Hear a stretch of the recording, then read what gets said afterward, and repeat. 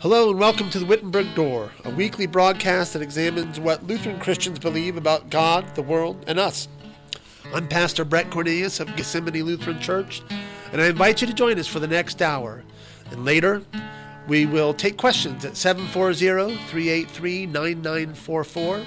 That's 740-383-WWGH, or on Facebook at the Wittenberg Door, where you can submit your questions live. Please join us now on the Wittenberg Door.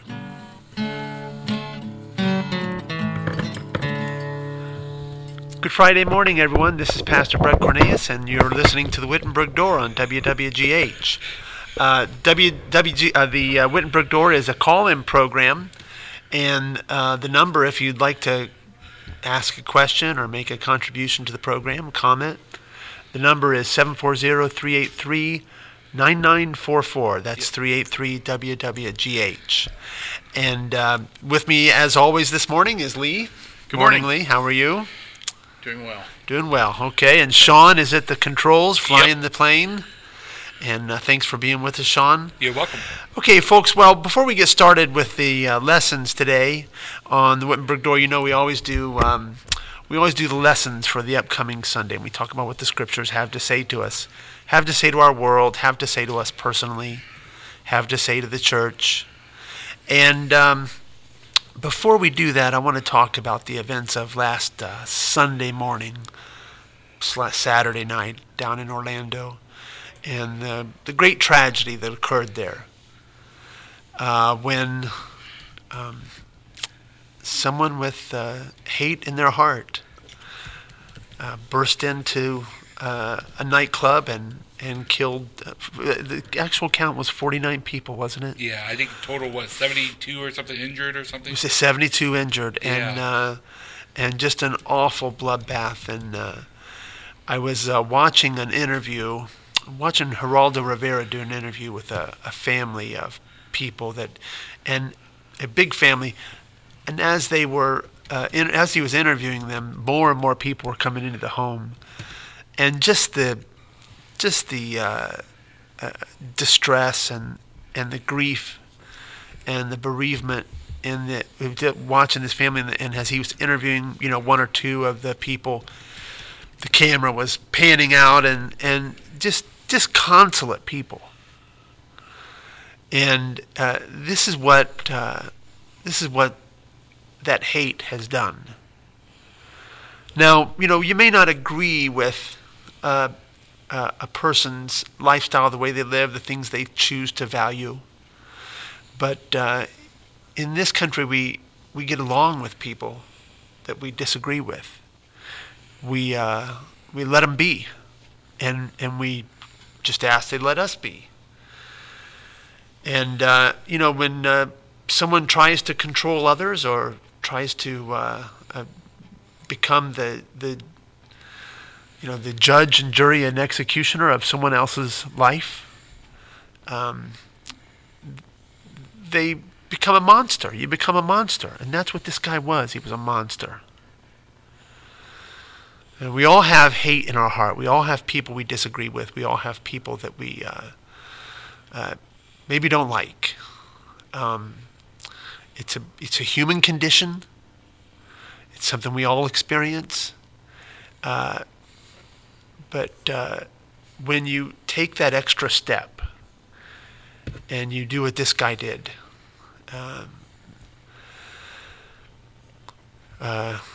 it's just unjust. And as much as you think somebody else's lifestyle might be unjust, how does it justify your taking their lives that way? These people, from a civil perspective, were innocent people. Of course, we know nobody's innocent, not us, not anybody, in God's eyes. But from a civil perspective, they deserved to live. They didn't deserve to be gunned down. And I just want to say that the way that the Christian faith approaches people that it thinks is wrong is we love them, right? Right. God is love. For God so loved the world that he gave For God so loved the world. God didn't kill. God died for sin. And this is what Christ Jesus came to do, was to save and to rescue rather than to obliterate. He was not willing that any perish, but all come to eternal life. And so we mourn the lost, those innocent people that were slaughtered in that way, and we grieve with their families. We grieve as a nation. This was the second worst terrorist attack right after 9/11 in the country, and I think it just deserves our mention. And we hope that you're keeping those families of the ones who were lost in your prayers, and that you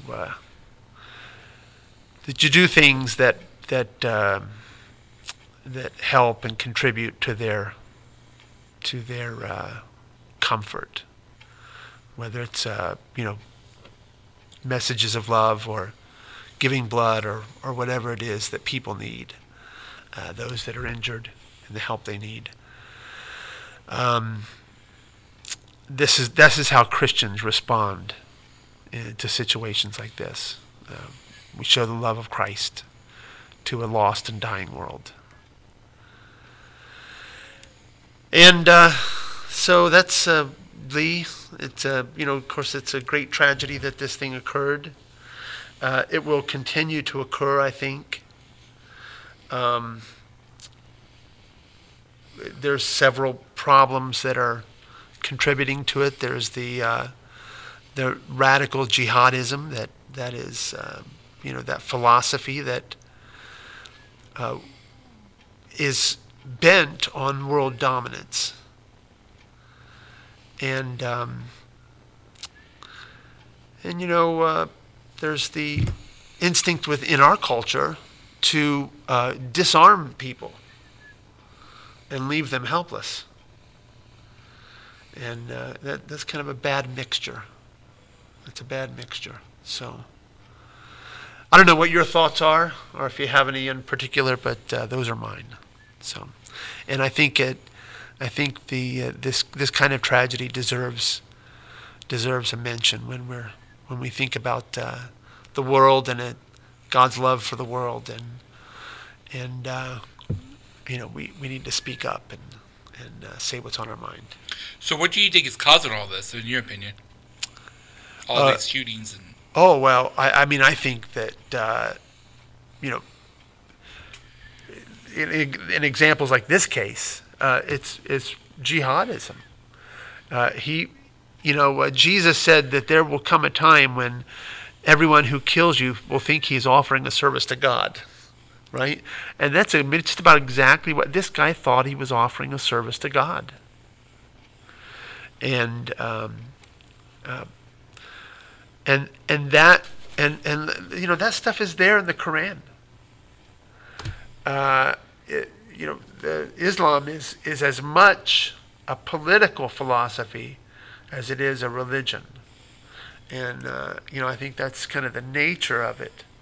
That's not to say Christians aren't interested in politics. We are, but Christians understand Jesus says, "My kingdom is not of this world.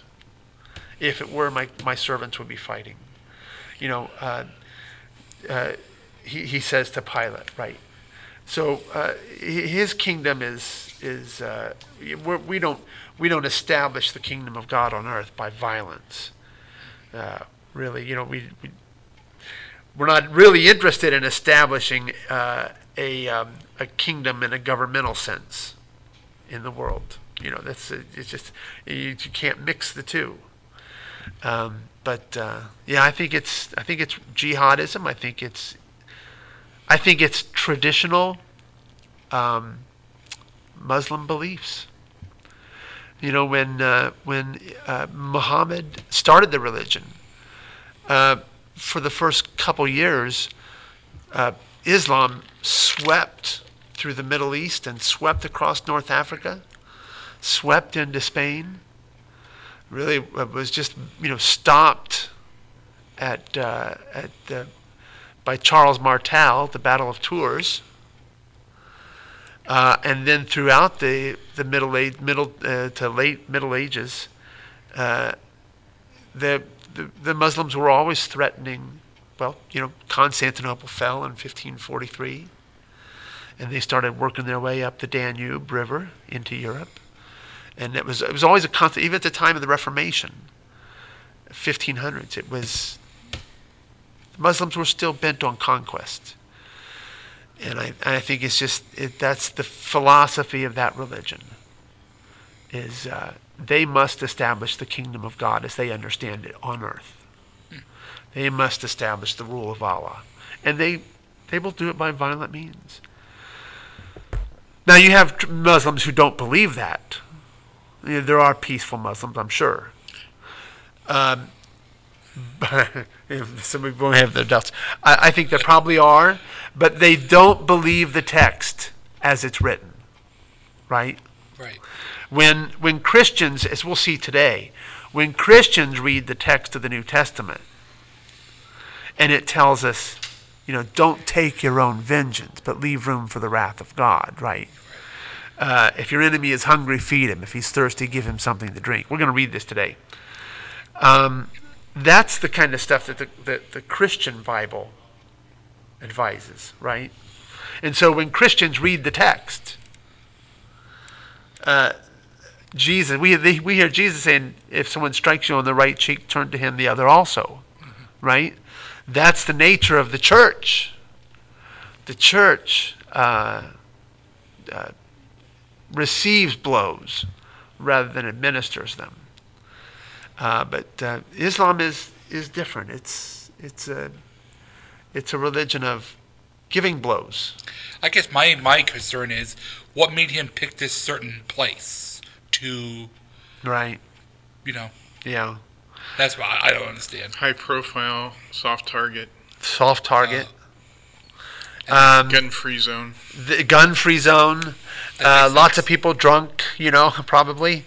Yeah. And easy targets. There was some speculation in the media this week that he had some tendencies, homosexual tendencies, and that maybe that had something to do with the attack. Well, they've been it's in this case it's the gay nightclub. In the last case, it was the community center in San Bernardino. In a few months back, it was the military recruiting station in Chattanooga, Tennessee. It was Fort Hood in Texas.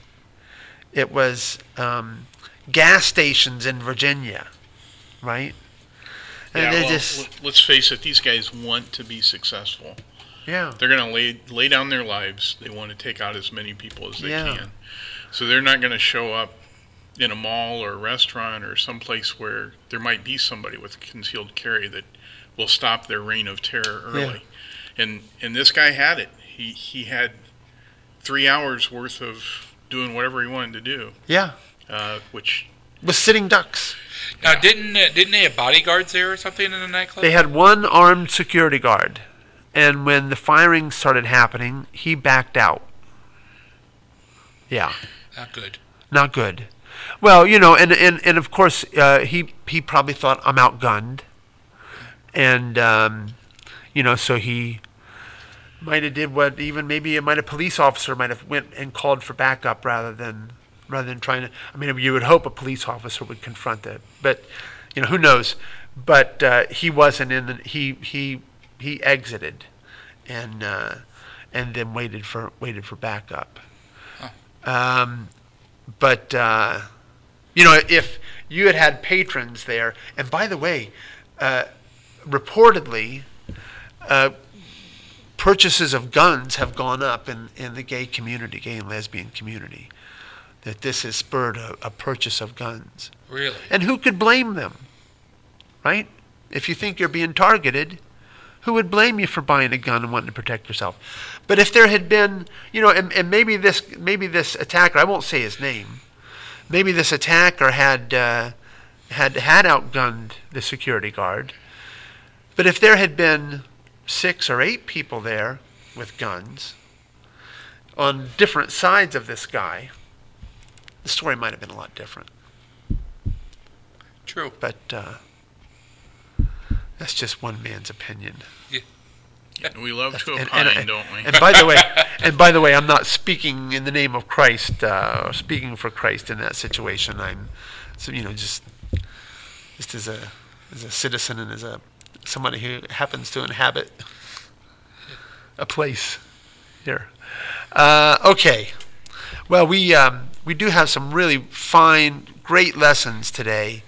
Really classic lessons, and so we don't want to take too much time.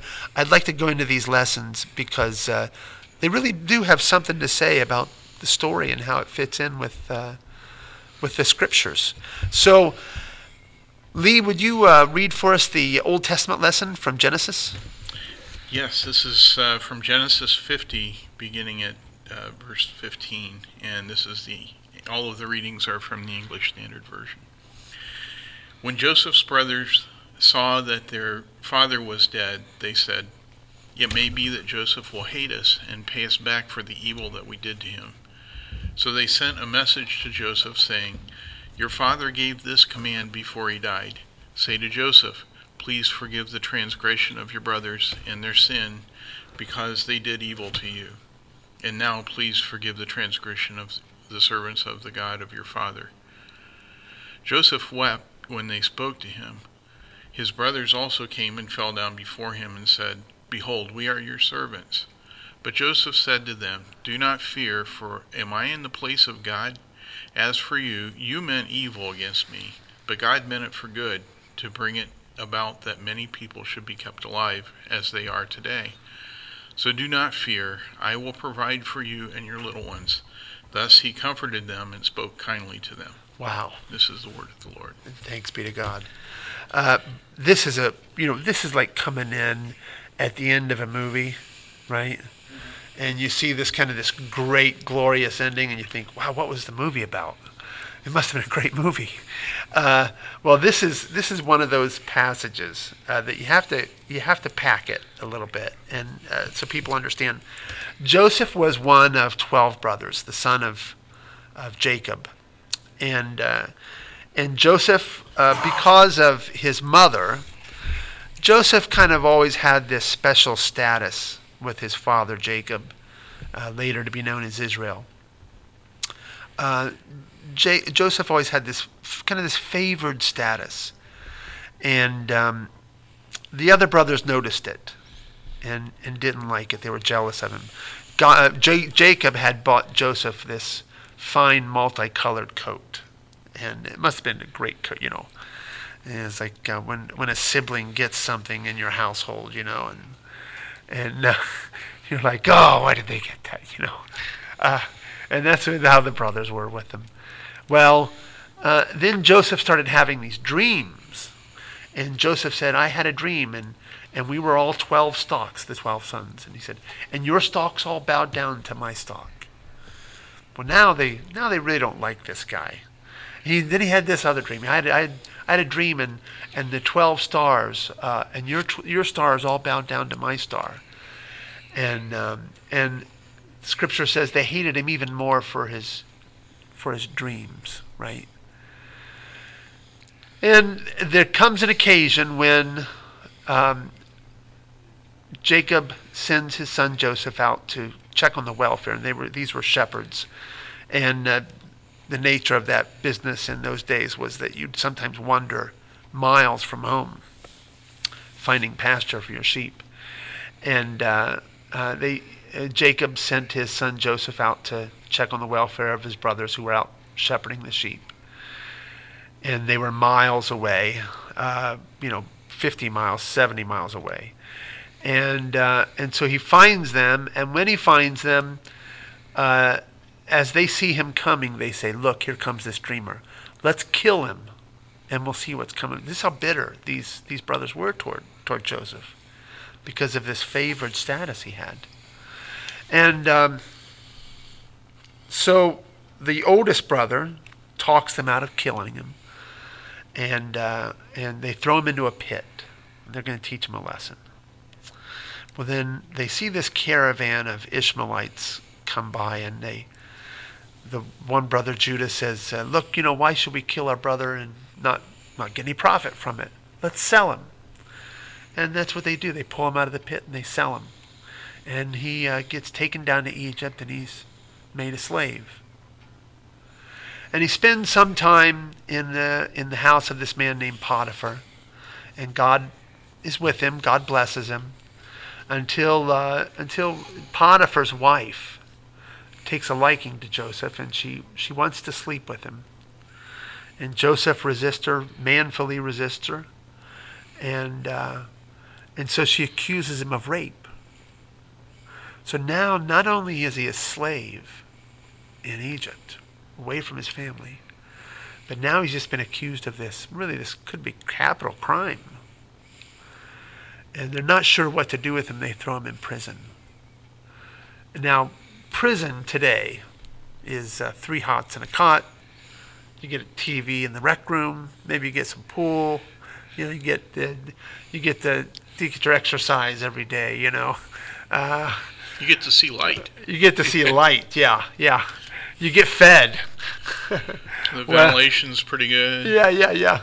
You got bathrooms and but prison in ancient Egypt was a pit. He was back in the pit because of this false accusation. And then 2 of Pharaoh's servants displease Pharaoh, and he throws them into the jail as well. And so Joseph is in the jail, and while Joseph is in the jail, God blesses him, and the keeper of the jail makes Joseph the assistant. And so Joseph has access to all the other prisoners. And when he does, he finds these 2, and they're very distressed, and they tell him about dreams that they had. And he says, "Tell me your dreams, and I'll tell you the interpretation." So the one guy says, "Well, I had a dream, and I had these clusters of grapes, and I squeezed out these grapes into a cup, and I put the cup in the hand of Pharaoh." And Joseph says to him, "Well, that means that you're going to be put back in Pharaoh's service. Now, when you get back into Pharaoh's service, remember me, because I've done nothing wrong here, and I'm a slave, and tell him how unjust I'm being treated." And and then he said, the baker, the other servant of Pharaoh, says, I had a dream about 3 baskets of bread, and the birds were coming and eating the bread out of these baskets. And he says, that means you're going to be hanged, and the birds will eat your flesh. That's not a very good interpretation, right? I'm sure he's a little more depressed after that interpretation. Well, it happens just as Joseph says, and Joseph is left there in prison.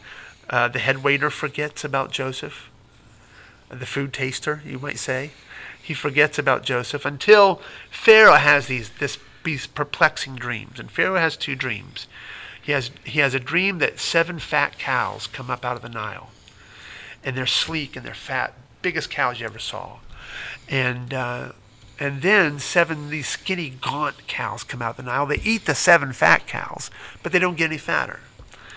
And then he has a dream of these 7 ears of grain, and they're plump and fat. And then 7 scorched ears, scorched by the east wind, and they gobble up the 7 fat, plump grains, but they remain.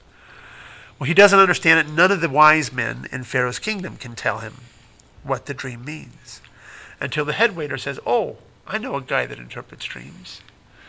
And he brings it up to Pharaoh, and Pharaoh calls up Joseph. Joseph washes and goes before Pharaoh, and Pharaoh tells Joseph his dreams, and then Joseph interprets the dreams for him. Well, the dreams meant that Egypt was going to have a famine. And after 7 years of famine, after 7 years of plenty, there would be 7 years of famine, and famine would be so severe that they would forget the years of plenty. And so Joseph says, take the grain that we are now coming into and store it up for when there's the famine hits, and then we'll have grain. And so Pharaoh sees the wisdom in Joseph, and he decides to appoint Joseph the viceroy of the kingdom. And the 7 years of plenty come. Joseph stores up this grain. The 7 years of famine hit, and it gets bad all over Egypt and all over the world, all over that region. And it gets bad in Canaan, where Joseph's brothers are living. So that Joseph's brothers are forced to go down to Egypt. I didn't say it was a short story. I said it was a great story. Joseph's brothers are forced to go down to Egypt to buy grain. And they come before Joseph, who is now in charge of all this. And Joseph recognizes them, but because he's dressed as an Egyptian now, they don't recognize Joseph, and he's speaking the Egyptian language and everything. Well, he tests them, and I know we'll move this story along a little bit. Joseph wants them to bring his father down. Well, finally he reveals himself to his brothers. And he says, bring my father down. Well, the father comes down, and the brothers come. They all move down to Egypt. And Pharaoh gives them the land of Goshen. So now Joseph is in power, and his brothers are kind of living at Joseph's expense and Joseph's, tolerance, until the father dies. And then when the father Jacob dies, the brothers are thinking, what? Now comes the payback time, right? Mm-hmm. And so then as they're expecting this, they go to Joseph and they prostrate themselves before him and they beg for forgiveness, essentially, as we just read. And what were Joseph's words to them? Well, he says to them, Joseph wept when they spoke to him and his brethren, and went and fell down before his face. Joseph said to them, fear not, for am I in the place of God? In other words, look, Joseph says, it's not for me to take vengeance, right? That's God's place. So he says, am I in the place of God? But as for you, you thought evil against me, but God meant it unto good, to bring to pass as it is to this day, to save much people alive, or save many people alive. Well, that's a different translation. Well, at any rate, what is Joseph saying? First of all, Joseph sees in all the evil that happened to him at the hands of his brothers, Joseph sees providence. Joseph sees that God was putting him in just the right place at just the right time so that he could be there to interpret Pharaoh's dreams, so that he could be there to rise to this level and be there really to bring this plan to fruition, to save Egypt and to save the region. So he saw God's providence in all that. And then Joseph saw that the kind of evil that he suffered was a personal evil. It wasn't against the nation. It wasn't against the country. It wasn't a crime in that sense. It was against him, and he chooses to forgive rather than to punish. The really interesting thing about Joseph is he's a Christ figure, right? And this is something that God often does in the Old Testament scriptures. We see these pictures of the coming Jesus.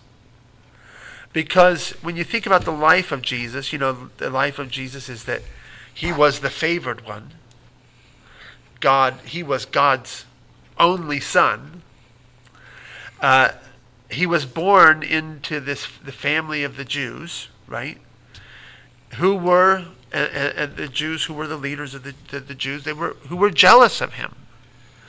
And what did they do? These jealous brothers of Jesus, they took him and they turned him over to Pilate, and they wanted him dead. They wanted to kill him. They wanted this dreamer dead. And they thought they had accomplished their purpose when he was crucified, and he died, and he was buried.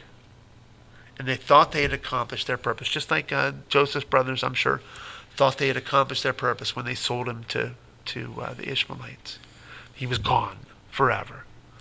And yet Christ wasn't gone forever, just as Joseph wasn't. And Christ rose from the dead, ascended into heaven, sits at the right hand of God. He now rules heaven and earth, and everyone must come to him. And this Christ, our Christ, chooses not punishment and retribution for those who have wronged him and those who have wronged others, those who have sinned and fallen short of the glory of God.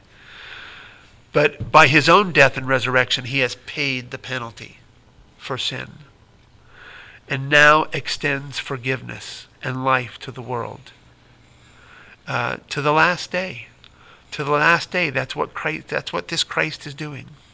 This picture we see of Joseph in the Old Testament is really a picture of Christ and what God intends in Christ. And unlike Joseph, he is in the place of God. Yes, he is God, right? Yeah, and yet he like Joseph, he extends mercy rather than retribution. He speaks kindly to us. Whoever believes and is baptized will be saved. That comforts us, right? And so this is the Savior that we have. Amen. Okay. Well, we do have another lesson. We spent a lot of time on that lesson, but we do have another lesson. And Lee, why don't you read the epistle lesson for us? We all like to listen to you. Okay. All right, this is the epistle lesson, the letter that was sent to the Romans, chapter 12, verses 14 through 21. Bless those who persecute you. Bless and do not curse them. Rejoice with those who rejoice, with those who weep. Live in harmony with one another. Do not be haughty, but associate with the lowly. Never be wise in your own sight. Repay no one evil for evil, but give thought to what is honorable in the sight of all. If possible, so far as it depends on you, live peaceably with all. Beloved, never avenge yourselves, but leave it to the wrath of God. For it is written, vengeance is mine, I will repay, says the Lord. To the contrary, if your enemy is hungry, feed him. If he is thirsty, give him something to drink. For by so doing you will heap burning coals on his head. Do not be overcome by evil, but overcome evil with good. And this is the word of the Lord. And thanks be to God. You know, here is this is an interesting text here from St. Paul. St. Paul has, in this letter that he wrote to the Roman Christians, the Roman church, he really lays out what the gospel is. He tells them about the atonement of Christ, how every man falls short of the glory of God and needs salvation. And he tells them about the atonement of Christ, and he tells them about the baptized life when Christians come to believe in Christ and they find peace with God, how they then live, and then he kind of talks about Israel and what's happened to Israel. And in the last chapters of the book, what St. Paul is doing is he's teaching the Roman Christians again. He's coming back to their baptism, and he is teaching them kind of what is the life that that pleases God. What kind of life do you live when you want to please God? And in fact, he starts out this chapter by saying that we should offer ourselves as living sacrifices. And you have kind of this Old Testament imagery of the burnt offering, where they would come and they would just give the whole animal to God. They would burn it all up. It's called a burnt offering, and it was all dedicated to God. And really, what St. Paul is saying is, you dedicate yourselves to God, and live. Sacrifice your life and your desires and your plans, and live in a way that is an offering, a fragrant aroma. He calls it a fragrant aroma to God. And that's all Old Testament sacrifice language. And how do we do that? Well, we do it by blessing those who persecute us. Bless and curse not. Remember that we pray for people like ISIS. We pray for these radical jihadists, that they would recover their humanity, and especially that they would turn from the darkness and turn to Christ. And so we don't curse people. We're called to bless people. He says to rejoice with them that rejoice and weep with them that weep. Be of the same mind toward one another. Mind not high things, but condescend to men of low estate. In other words, don't be afraid to be with the humble. Lee's translation was a little bit different. But here he really gets to this point. He says, don't return evil for evil, right? And this is really kind of what we are.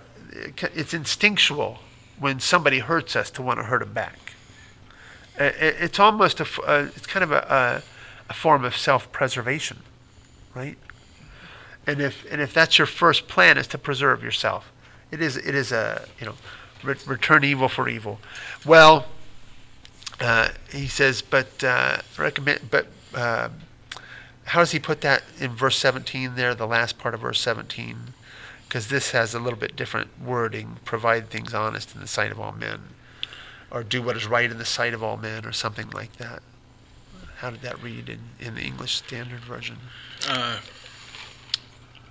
Do not over. Well, you mean the very last? 17, yeah. I don't have the numbers. Oh. Don't return evil for evil. That phrase there. Well, at any rate, he says, do what is right in the sight of all men, and if it's possible, as it lie with you, live peaceably with all men. See, this is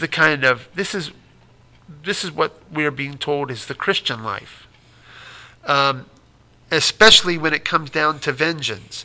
And here Paul really addresses the Romans in a very affectionate way. He says, "Dearly beloved, avenge not yourselves, but rather give place unto wrath." In other words, the language here in my translation is a little bit different. I like this translation, but it's a little harder to understand. But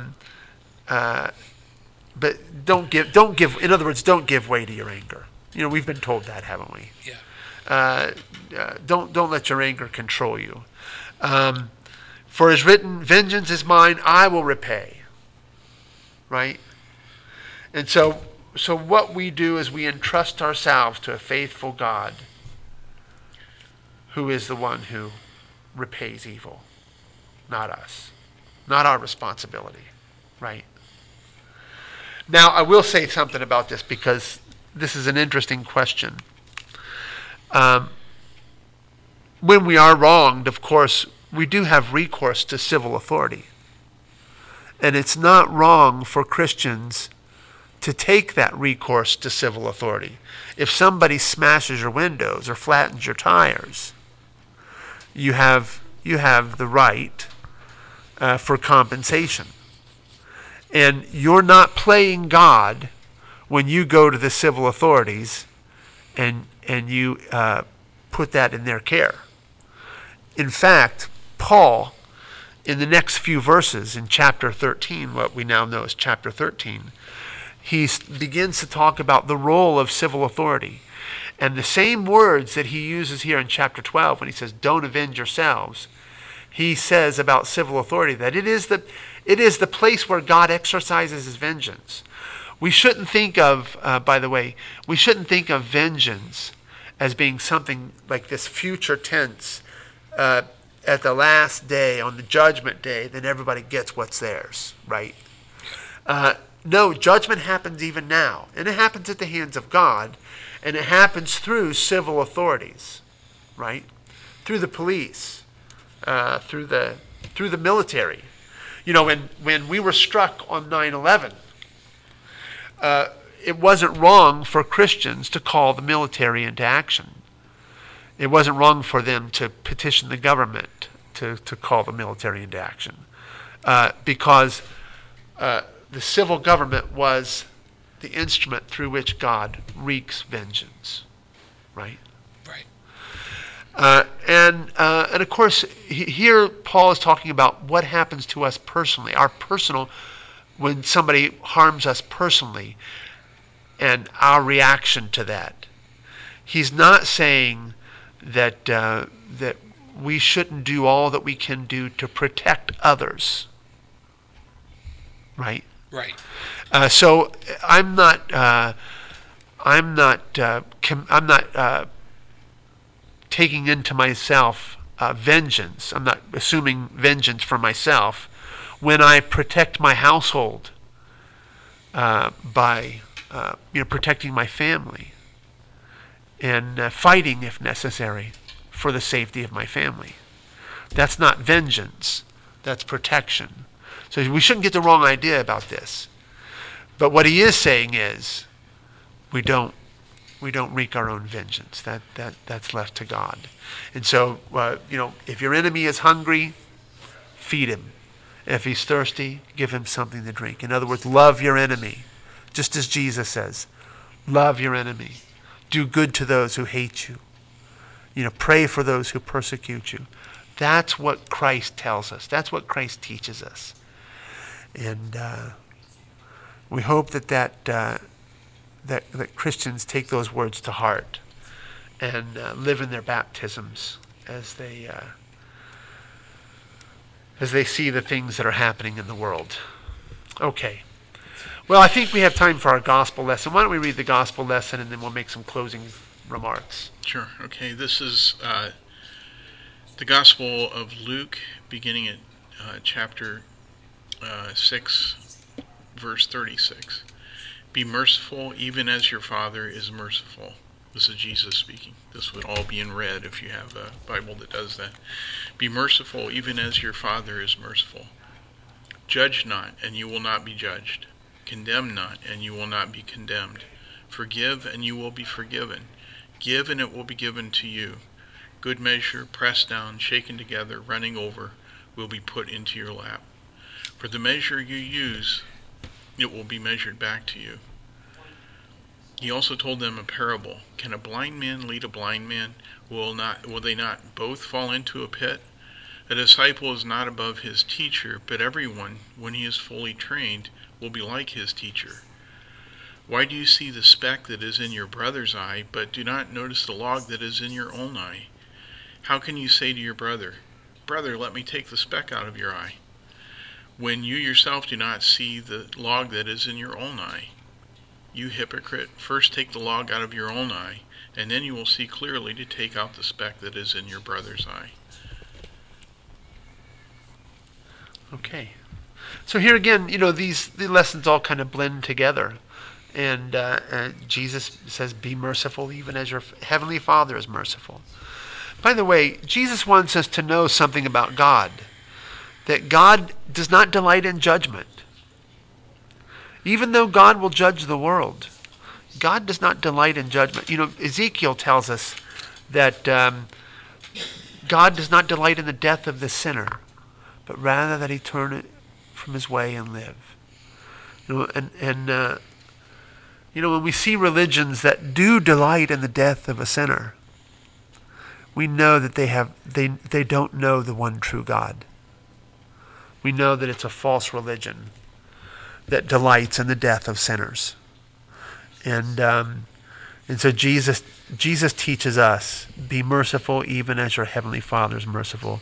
Judge not, and you will not be judged. And by the way, here's the most famous phrase and the most famous verse in the Bible: judge not lest you be judged, or judgment, and you will not be judged. What he means here is not, don't have discernment about things that are right and wrong, right? And we can speak about things that are right and wrong. But what he means is we don't condemn the person. We don't want their death. We don't want their punishment. We want them to be forgiven. We want them to be helped, right? So we shouldn't take that verse out of context and what Jesus means. To judge somebody is not to say what they're doing is wrong. To judge somebody is to condemn them, to pass sentence on them, we might say today, right? So we don't pass sentence on people. This guy that went into the nightclub and took the lives of 49 people, that's exactly what he was doing. He was passing sentence on them. And so Jesus says, do not judge, lest you be judged, and condemn not, you will not be condemned. Forgive, and you shall be forgiven. Forgive, and you shall be forgiven. Well, listen, folks, God did everything he could do for our forgiveness, and it's all there for us. We just believe it. We thank you for joining us today for the broadcast. We hope that you got something out of it. We hope that you'll join us again next week for the Wittenberg Door. This program re-airs Sunday morning at 9:13 and Wednesday evening at 7:13. And we'll be back with you live next Friday at 11:13. Thank you for being with us. GH Radio 107.1 LP Marion.